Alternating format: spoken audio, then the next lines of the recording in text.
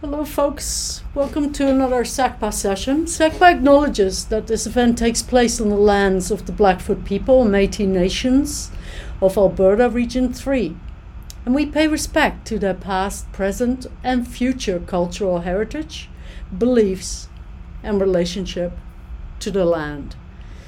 Today, we're very welcome to have with us Robert Ashon. Robert was born in Lachine, Quebec. He holds degrees in commerce and public administration from Carleton University and a PhD in political science from the University of Alberta. He joined the Alberta Public Service in 1984 and moved to Alberta Treasury in 1986. At Treasury, he was responsible for the financial sector policy, foreign borrowing, and liaison with credit rating agencies. In 1999, Robert's PhD dissertation, Politics and Public Debt, the Dominion, the Banks, and Alberta's Social Credit, was published. In 1996, he joined Alberta's Treasury branch, becoming responsible for government relationships, strategic planning, and economic research. In August 2009, he was appointed director of the Institute of Public Economics at the University of Alberta. He is the editor and contributor of the forthcoming A Sales Tax for Alberta, Why and How. His articles have been published in Alberta Views, The Conversation, and the Calgary Herald. Thank you so much for joining us today, and we very much look forward to your presentation. Well, thank you very much, Annalise, and I'm looking forward to it as well. Good afternoon, everybody. I know you've given the land acknowledgement for Lethbridge. I'm speaking to you from Treaty 6, a traditional gathering place for diverse Indigenous peoples, including the Cree, Blackfoot, Métis, Nakota Sioux, and many others whose histories, languages, and cultures continue to influence our vibrant northern Alberta communities. I would like to thank Bev Mundell for inviting me to speak to the Council. The Council performs an important role in educating membership on important public policy issues that are highly complex, issues requiring full public debate among an informed public. The presentation today, Can AIMCO Be Fixed?, could also be termed the presentation on AIMCO I never gave. And that is because this comes from a media availability session that was scheduled, but no media showed up to ask questions about the research paper. I hope to stimulate a lot of discussion, and I look forward to your questions. Next slide. So here are the key findings and recommendations from the report. AIMCO is one of the most significant provincial agencies in Alberta, and it's largely unknown. Its importance is central to the financial security of nearly 500,000 people, mostly in Alberta. AIMCO's investment performance since its inception in 2009 has been spotty, and recent poor returns contributes to the erosion of trust. The ownership structure of AIMCO must be changed. AIMCO's sole owner today is the Government of Alberta, even though about 2/3 of its funds are pension fund assets. AIMCO's current board is all white. This lack of diversity is a problem. Independence from government influence over investment decisions is critical to trust. And then 6, AIMCO is now the sole statutory provider to nearly all public sector pension funds. In other words, it has a monopoly status, but that status is not conducive for trust or responsiveness when one party has no choice in changing investment managers. Next slide. The 5 major pension funds, which are now being managed by AIMCO, totaled about 100 billion at the end of 2020. And today it's more like 130 billion. There are over 460,000 active and inactive members and retirees in the 5 main plans which my study focused on. Next slide. Trust is central to the pension bargain. The UCP government's first budget in November 2019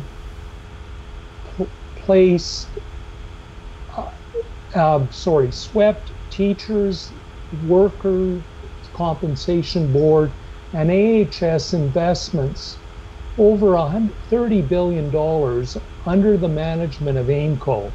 And there was no consultation with the ATRF, the Teachers Retirement Fund Board, nor the Alberta Teachers Association. The public sector plan's ability to move their investments to another investment manager, the measures put in place by the NDP in 2018, that ability was removed under the legislation. The manner in which new investment management agreements were imposed through ministerial order was signed just before Christmas 2020, but not communicated to the affected boards until January the 4th. This agreement severely limited the pension fund's ability to make investment policy and strategy changes. The Investment Management Agreement, or IMA issue, caused the Alberta Teachers Association to sue the provincial government and AIMCO. This case was resolved out of court this past fall, but the IMA has not been made public. However, I understand that the offending sections in the IMA were taken out as part of the deal withdrawing the lawsuit. In March 2020, on top of this erosion of trust, with extreme volatility on global financial markets due to the COVID epidemic, a complex volatility trading strategy called bulls led to large losses that ultimately closed out at about $2 billion. This development, after these other actions, added more distrust of AIMCO and the government. Another source of mistrust between the government and pension plans is Finance Minister Tave's reference to public money of AIMCO during the legislative debates. I want to be very clear on this. Public sector pension plan investments are not public money. They are investments held in trust to pay pensions, not public money once employers' contributions are made, as well as the employees' contributions. And this misunderstanding was amplified at the time the report was issued by Premier Kenney. Now let's look at the next 3 slides then. Let's go to the next slide. The comparisons, though, that I'll be giving you with AIMCO's major clients, the Alberta Teachers Retirement Fund, and 4 other provincial pension fund managers in other provinces, that comparison is fraught with complications, and the qualifications, which are a lot on the findings, are found in Appendix B of the report. Now, the data points reflected in the following charts are the difference between the overall benchmark set by the plan's boards, or AIMCO, in the case of AIMCO results, their board, and the actual results. The difference is what is referred to as value added by the pension manager, or in industry parlance, adding alpha. Each chart compares performance against benchmarks and, where available, multiple year performances. Okay, so the first one looks at AIMCO's management of the Heritage Fund, how AIMCO evaluates itself, LAP, the Local Authorities Pension Board, the Special Forces Pension Plan, and the Heritage Fund. So these are the main funds managed by AIMCO, and performance generally has been met. That is, the benchmarks have been exceeded. A number greater than zero, so numbers above the line, means that value is added by the manager. But the last few years' performance has been poor, as you'll see on the right-hand side of that slide, mainly due to the Volts trading strategy. Now, the next slide compares AIMCO and how it sets its performance against the Alberta Teachers Retirement Fund. And it looks at longer-term returns as well. And this figure shows that the ATRF recent 10-year performance was 70 basis points, or 0.7% above the benchmark. And ATRF's 4-year performance is over 1 percentage point higher than AIMCO. And this is public results. However, there was a briefing given by AIMCO that disputed ATRF's improvement or better performance, which caused, again, a lot of mistrust among the members on the pension board, ATRF boards, and the members. Let's go to the next slide then, Annalise. And this reviews AIMCO's performance against its peers, figure 4, I believe. Now, we compare AIMCO with the BC Investment Management Corporation, the Caisse de dépôt de Quebec, Ontario Teachers, and Ontario Municipal Employees Retirement System, or OMERS. As this figure shows, AIMCO's performance has been okay, not the worst, OMERS is, but not the best, and its performance has been poor over the recent past few years. Performance, I believe, is something that AIMCO's new CEO, Evan Sadao, is focused on improving. Now, the last sets of slides describe the recommendations found on pages 27 to 34 of the report. So the ownership of AIMCO needs to be changed. This slide shows the relative magnitude of funds managed for government accounts and non-government accounts at the end of 2020. The largest fund would be the Local Authorities Board at about $54 billion.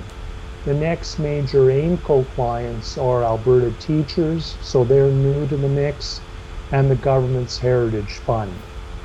This should give the government input into the direction of AIMCO, but not control. Next slide. The first policy recommendation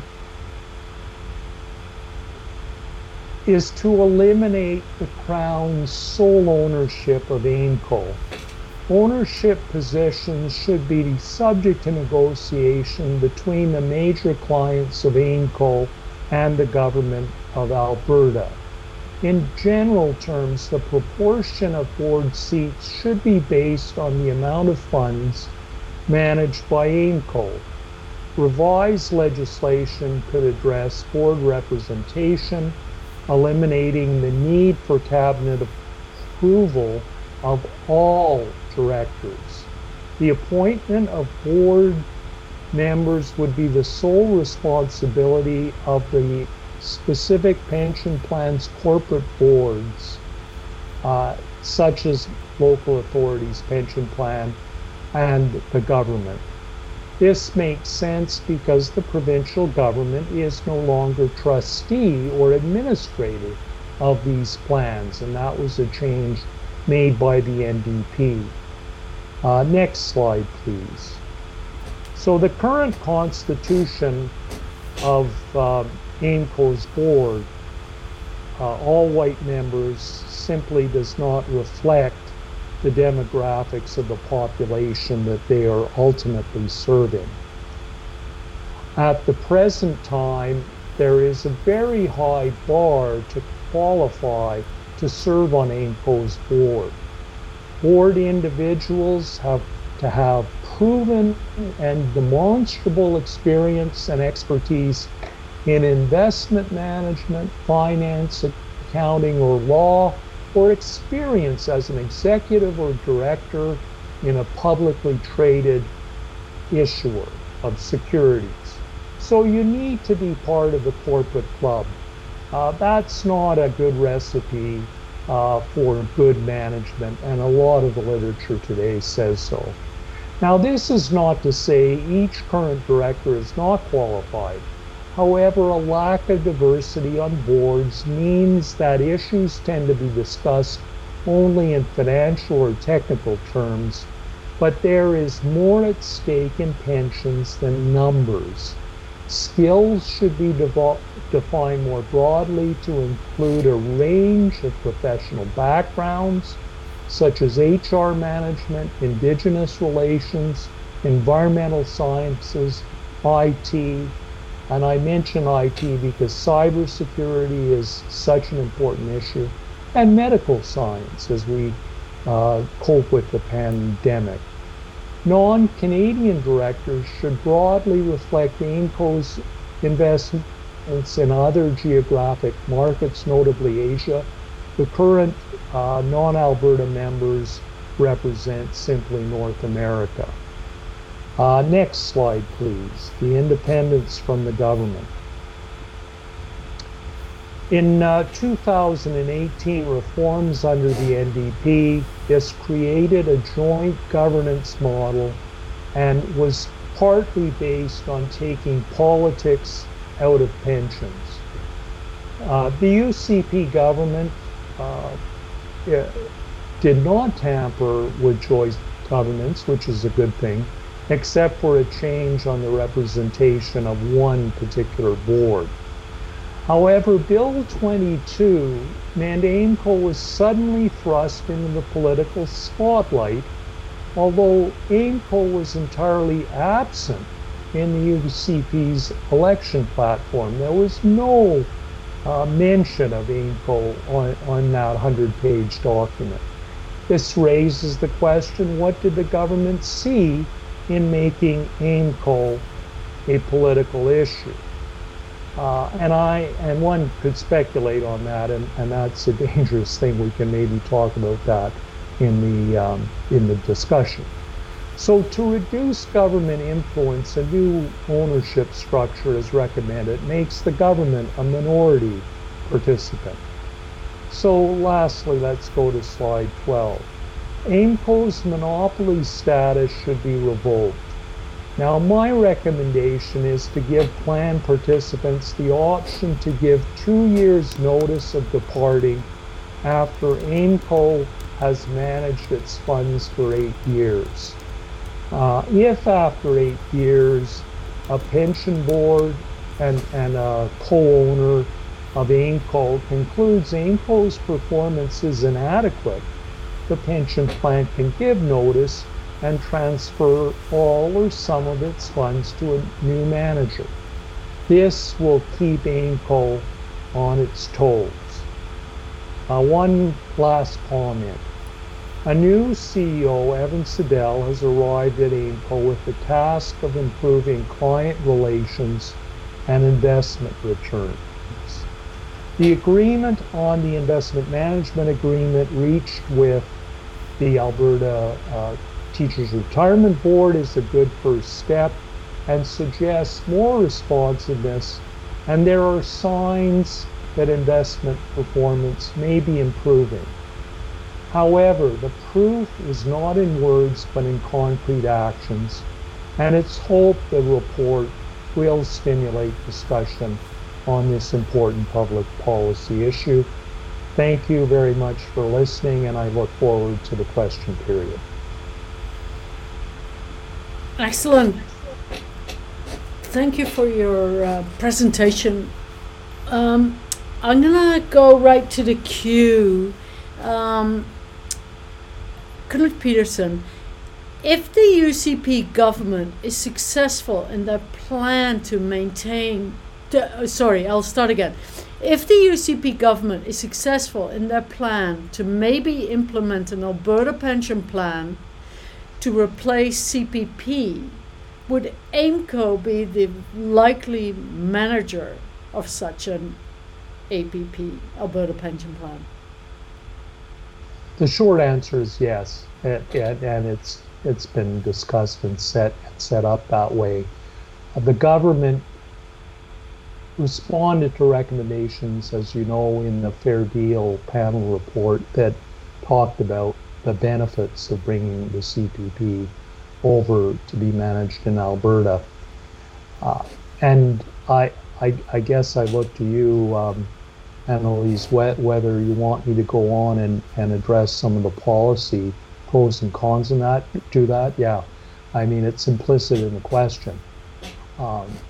The problem with that is that the logic and the shiny little badge that's on the pavement is because Alberta has a younger population, we're paying too much in premiums, and with a growing population and so on.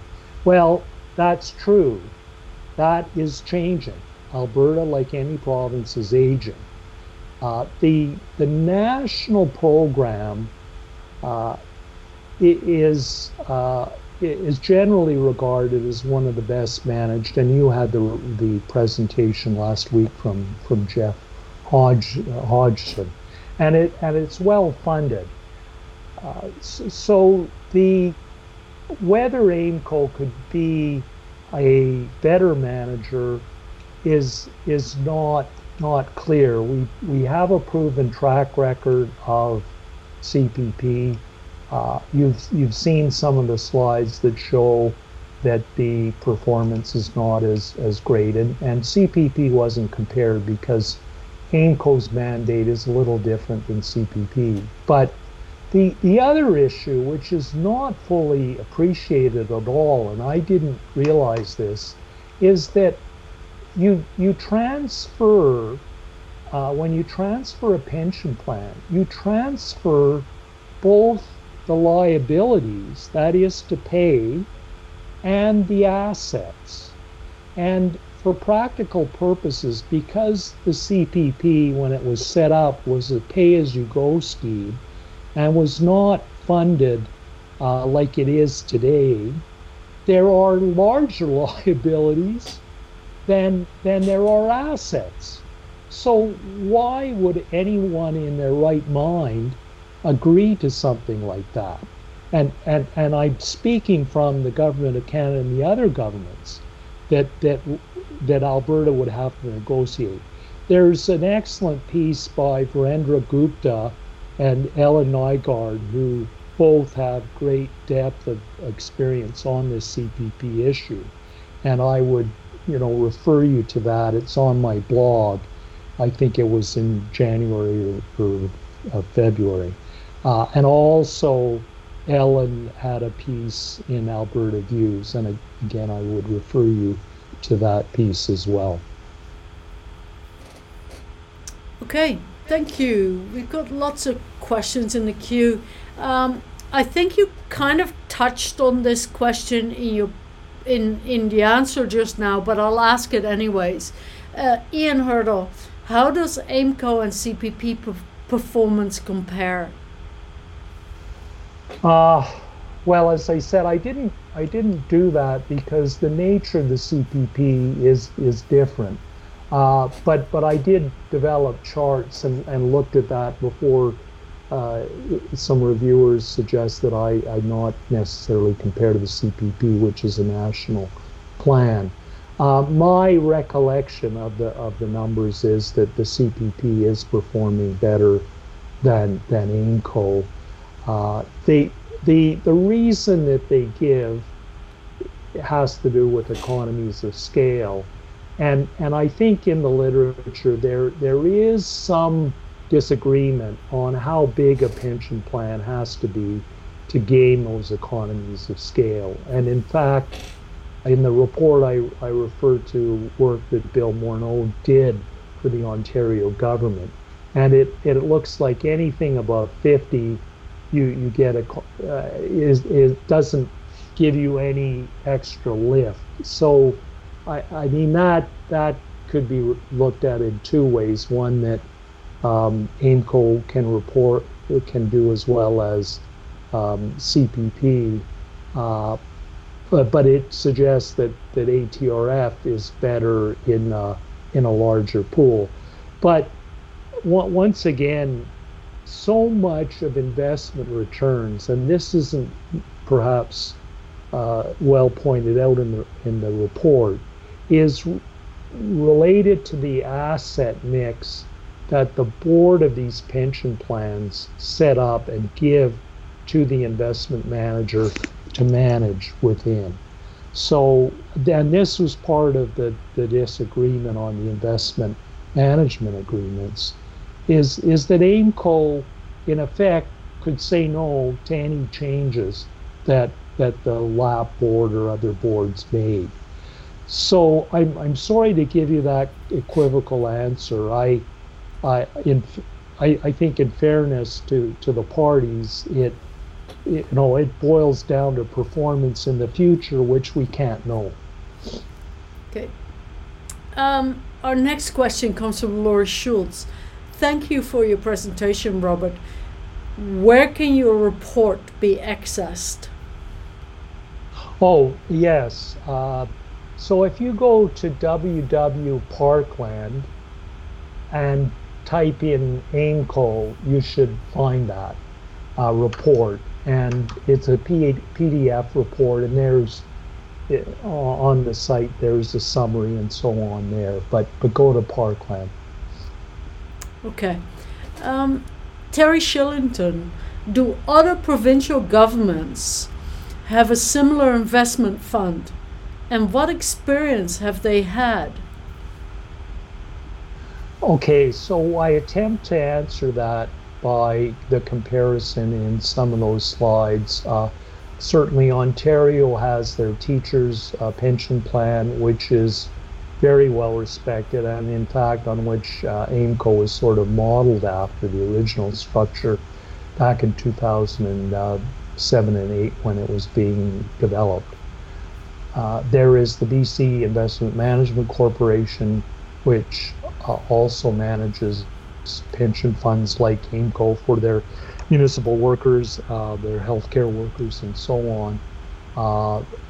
Quebec has the same arrangement, and and as I say, OMERS in Ontario, and I'm not as familiar because I didn't compare the smaller pension funds that would be managed, for example, by the Nova Scotia government or an agency of the government. So I did focus on what I kind of call Alberta's competitive jurisdictions, Ontario, Quebec, and British Columbia. So certainly there are differences between each plan in terms of what they do. So for example, teachers is also the writer of checks. So they have an administrative function. AIMCO does not. It's a pure investment manager that doesn't write the checks. Those are done basically by the local authorities board or done by another Alberta agency called Alberta Pension Services Corporation, and kind of manage all the actuarial data, and then when you qualify for a pension, then you get your checks through that organization. And it's AIMCO's job basically to ensure that there's enough money in the bank account of these various funds to pay pensions. The next question comes from Mark Goodall. Are the details of the full AIMCO portfolio available to the public? That's a very good question. And I think the answer is no. Unlike, for example, the Norwegian state pension plan, which is over $1 trillion, which lists in great detail all the shares they hold, you won't find that. If you go to the annual reports, what you'll find is breakdowns on investments. Now, there may be in some cases the top holdings in a particular portfolio, but you do not have anything as comprehensive as what you do with what the Norwegian central bank does with its pension plan. However, that said, I believe in 2016, that date, I don't hold me to it, but there was a very detailed listing of the Heritage Fund, but that information has been dropped. And this is a very good question. It's a very important public policy issue, because as the divestment movement unfolds, there is greater pressure for universities, for example, and their endowment funds to release more information about, in particular, fossil fuel holdings, but holdings in all the other areas. I'll also just mention that in mutual funds, typically mutual fund companies will disclose their major holdings in a portfolio, and what percentage, for example, of the fund is Royal Bank shares, or of an equity fund is Royal Bank and TD and so on, their top 10 holdings. But it's, in short, it's all over the place. Okay. Our next question comes from Ian Hurdle. If a working teacher moved to a different province, what would happen to their pension funding? It goes with them, so that's not an issue. Leaving the province doesn't mean you lose your pension, or it's got to be shifted over into, for example, BC Investment Management. No, the money follows the pensioner. Okay. Now, let me just go back to the CPP business, though. It would cause complications, certainly, whether, let's assume they did a deal and we have an Alberta pension plan managed by AIMCO and you're still a contributor. So there would be certainly complexities around how to divide up the assets that go with that person and then the investment performance. So it could well be that you would be getting checks from a new Alberta pension plan and a CPP. If this happened, for example, in my case, I'm 67, I'm not drawing the pension. I would draw it. My plan is to draw it at 70 because it's more financially, it's better. But if that happened, I would simply pull out right now and draw my Canada pension plan, so I wouldn't have to deal with the nonsense of an Alberta pension plan. Beth Mundell, what legal action could an Albertan take to stay in CPP if Alberta institutes APP? Hi, Bev. Good question. I really don't know what kind of standing and what kind of case a lawyer would make. I'm not a lawyer, so I can't give advice. Um, I really don't think that there would be a strong case. If you trust this government, they, I think, would be committed to a referendum. And I think it would be very doubtful that the referendum would pass. So I wouldn't worry too much about it. I think it's more theoretical than real. Our next question comes from Lloyd Healy. I have money in Saskatchewan's PEPP, and it has performed quite well. Have you compared AIMCO to PEPP? No, I have not. And our next question comes from Laura Schultz. What influence or authority, if any, does the UCP have in investment decisions? Was AIMCO involved in the TC bailout? No, it wasn't. And I, in doing the paper, I did talk to AIMCO, and they were very sensitive to an earlier draft that seemed to hint at, was there some kind of hidden agenda as part of this, and that the funds of teachers and nurses and so on would be at stake here. I think and I did talk with the new CEO. I think he would resign if any government told them what to invest in. So I'm not terribly worried at that.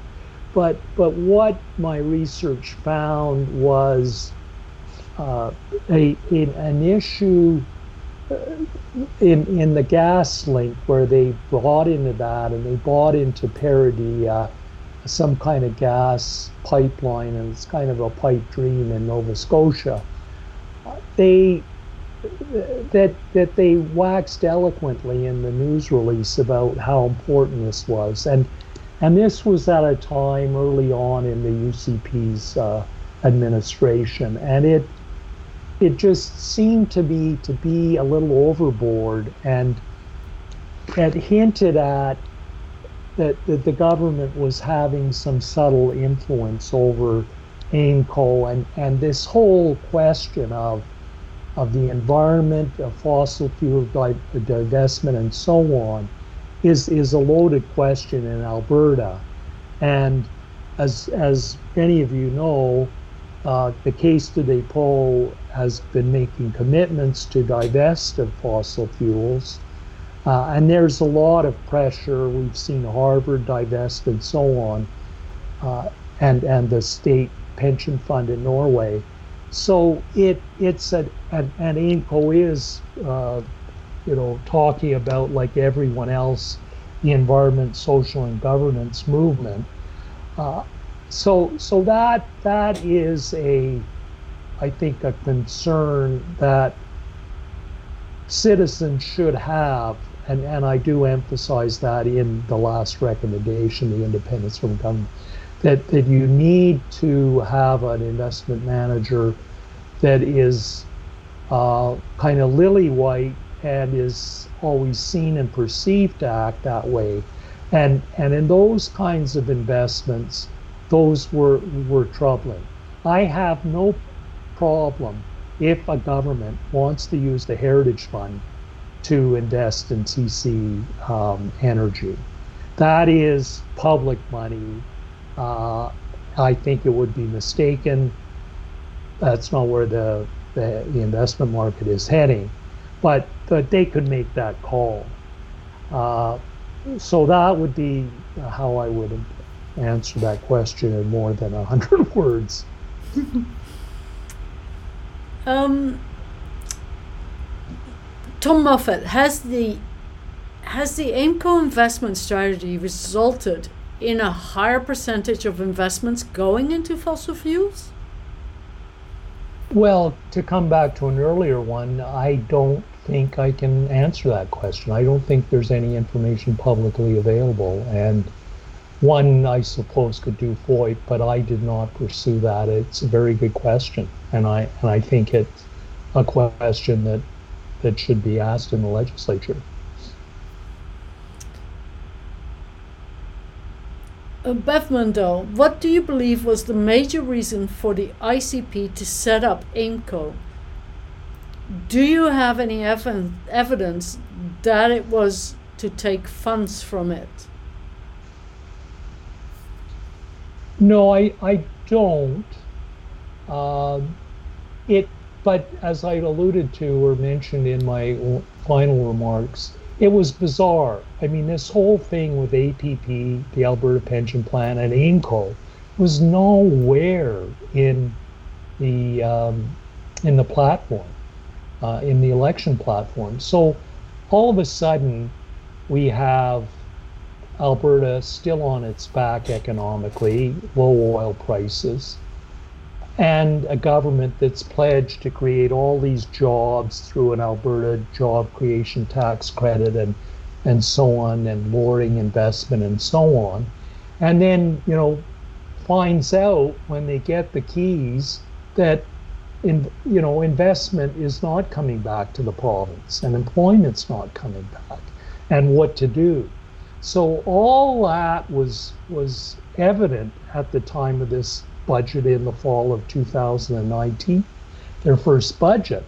So I just, really scratched my head and why is AIMCO in the mix again? And I still have some suspicions that the government saw the potential of AIMCO as perhaps a vehicle to use, and I wouldn't entirely be surprised that there was some pushback, but that goes back to the independence of the board and the appointments on the board.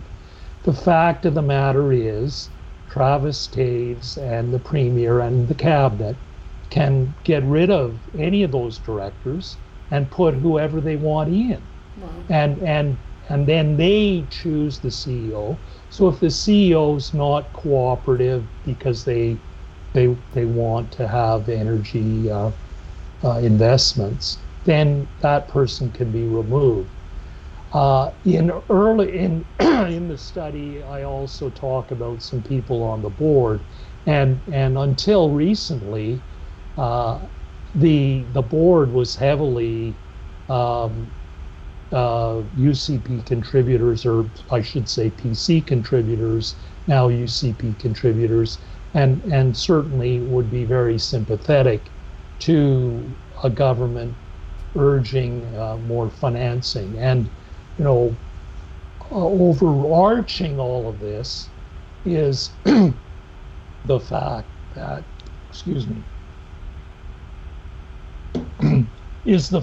that, we have Mark Carney leading a kind of divestment movement, or an international movement among both financial institutions, large institutional investors, and financial regulators like the Bank of Canada, who has a supervisory role over the banking system and systemic stability, and OSFI, the Office of the Superintendent of Financial Institutions. And they are definitely looking at the viability of lending to oil companies. So you have all of that overarching.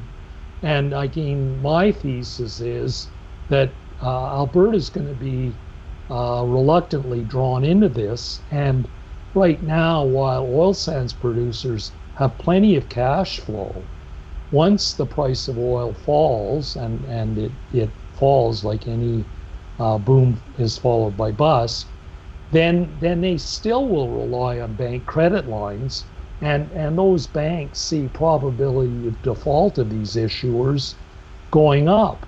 So there's that pressure that's out there, and I don't think it's fully appreciated by both markets and governments that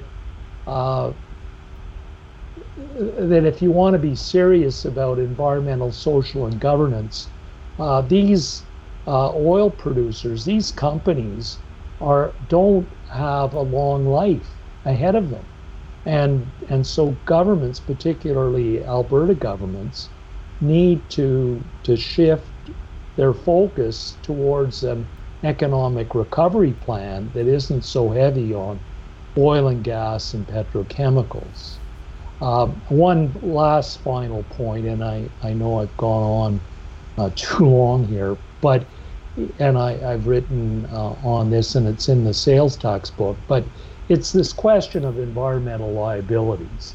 And of course, that's close to home for people in southern Alberta, orphan wells, and so on. But it's also front of mind for tailings ponds.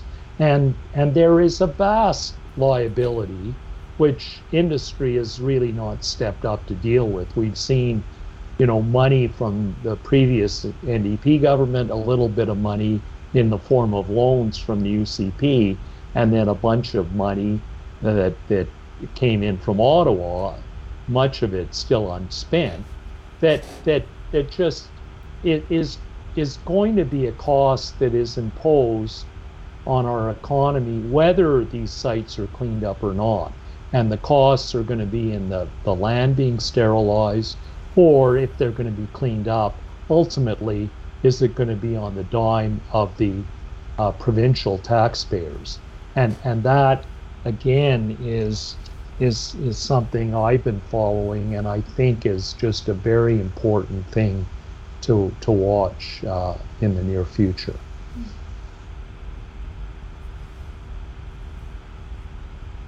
Our next question comes from Martin. Could a provincial or federal government set investment strategies for AIMCO, or in brackets CPP? For example, to direct that all fossil fuel holdings be wrapped up on a certain timeline to maintain value? Again, a good question. In the case of the CPP, you have a fairly complex system of governance that, in effect, would require your federal government, along with the 9 participating provinces, to agree on that kind of direction, and it would require an amendment to the CPP Act. So that is unlikely to happen. On the question of whether the provincial government can do that, I think the answer is legally yes.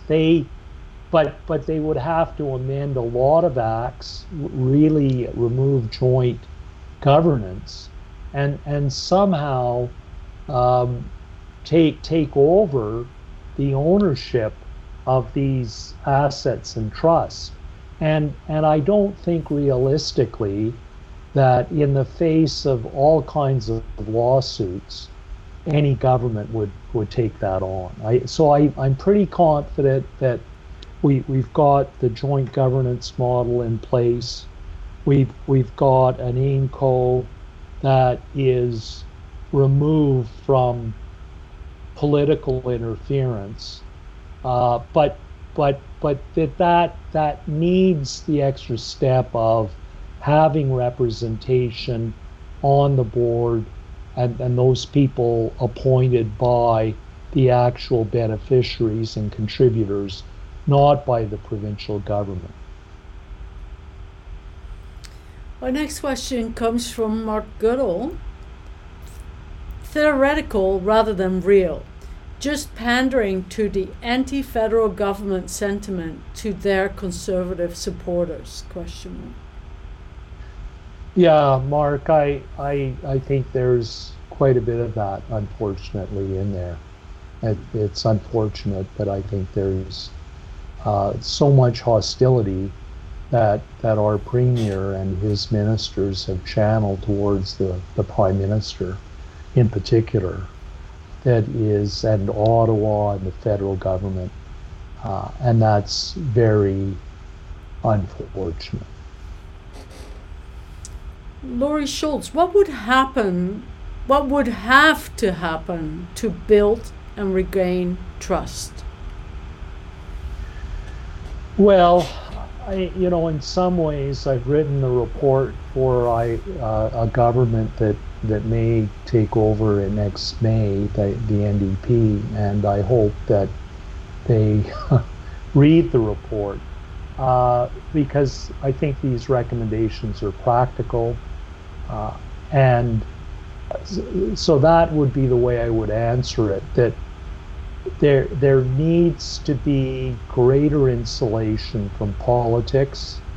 We need to complete that through a reorganization of the board.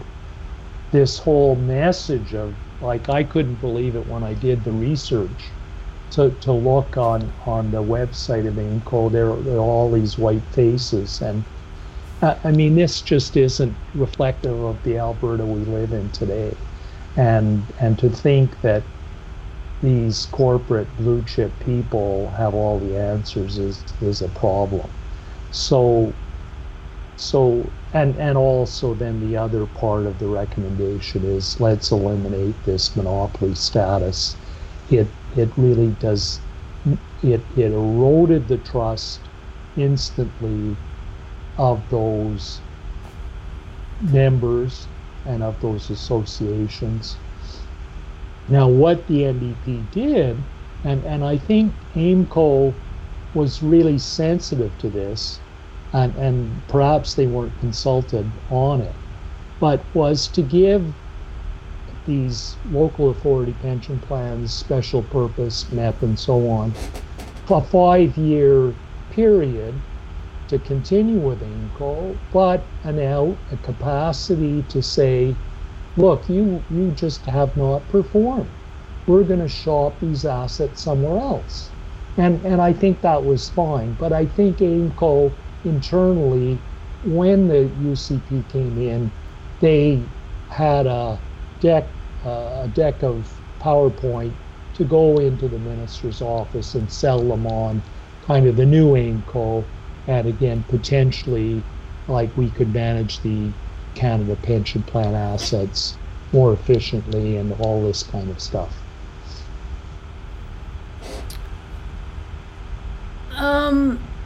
Tom Moffat has a comment rather than a question, but maybe you could comment on it anyway.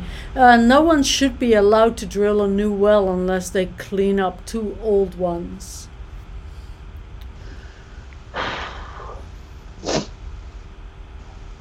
Well, I agree with the sentiment. I'm not sure the practicality there.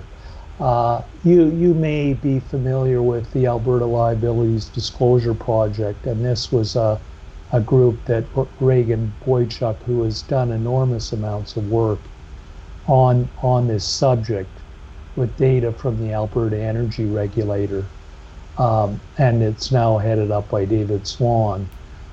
I think that it's just been an unfortunate capture of the energy regulator in the last decade that has allowed some of these transactions to go ahead, and weak financial companies that could not honor the obligations were allowed to take these companies over. And it's quite scandalous. And I think Reagan's writing a book on that. So I think the way to probably solve this issue is to require significant amounts of financial security, i.e. cash, when anything is transferred. And that should be, job number one of the government.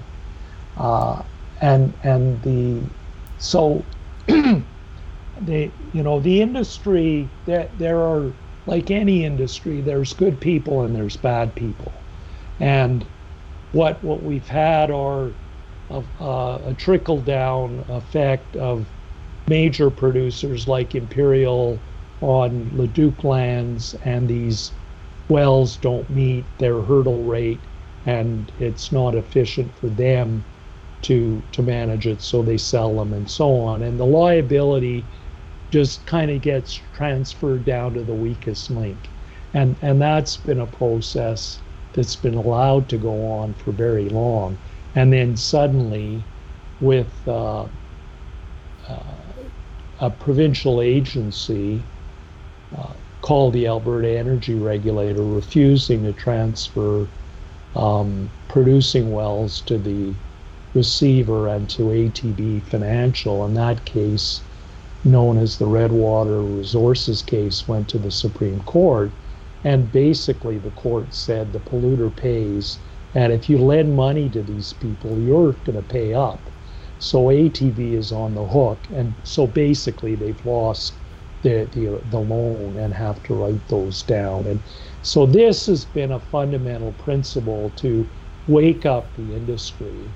And yet, I mean, we see our energy minister is saying, oh, it's great that dividends are being paid and shares are being bought back, and yet these liabilities are continued to escalate. And you know, in certain municipalities, which I'm sure you're well aware of, these companies either go bankrupt or just refuse to pay taxes, and the government is kind of giving them a free ride. So no wonder, you know, rural municipalities are upset about this, and they should be. I mean, the chickens are coming home to roost on the environmental thing, and then don't get me started on the tailings ponds, which I don't think there's any chemical process that's been identified to deal with them. So the berm, the ponds are just keep adding hundreds of millions of liters a year, and you know what happens underneath, who knows? And the whole question of leakage and what that means. So it's a very, very important question that we need to keep on our politicians to be honest about, and our regulators as well. Okay, Laurie Schultz, do you have any sense of how the Alberta Party would handle AIMCO? How the Alberta Party? Mm-hmm. No, I don't. I mean, I would hope they would read my report and agree with it. Okay, our last question of today comes from Bev Mundell. How do you envision the NDP would deal with AIMCO? I guess same question, different party. Would they keep it or dismantle it? Thank you so much for this fabulous presentation, she goes on to say. Okay, well, thank you very much, Laurie. It's been a joy. How would the NDP handle AIMCO? They wouldn't dismantle AIMCO. I would hope that, again, they would read the Parkland report before they did anything dramatic. So I would think that given their supporter base, I mean, if I'm a political scientist by background, if you look at what Bill 22 means, it means that the government has alienated basically 500,000 voters in the province. So if those people vote on the issue of what's been done to their pension plan and the mucking up with it, they would be unhappy, and so they have family members, and so a big core, I think, of the NDP support is going to come from those people. And those associations like nurses and teachers, which will have views that an NDP government would be sympathetic for. I mean, I would hope, and support of the research did come from ATA, and I think the ATA would like to see their ability to appoint members to AIMCO. So in that type of scenario, I think that we would see some fundamental changes made to AIMCO's board. Okay, that wraps up our session for today, but before we finish this live stream, Robert, do you have a take-home message for our viewers? I do, actually, and thank you for your attention. My thrust would be to get politics out of pensions, public pensions, and this was something that was stated by the NDP in 2018 when Joe Ceci introduced legislation, and I think it's just very important that the public and politicians be clear this is not their money to manage. Excellent. I want to thank you very much for your time, for this fantastic presentation, very enlightening. We also have thank yous in the queue from Laurie Schultz, from Bev Mundell, from Mark Goodall. Great information, a real eye-opener. Thank you very much. So we have lots of thank yous coming in, and on behalf of SACPA also thank you very much. Folks online, I hope you'll join us next week for Michael McCready. What are the possibilities and challenges of virtual and augmented reality? And with that, we'll end the live stream for today. Thank you. Thank you very much.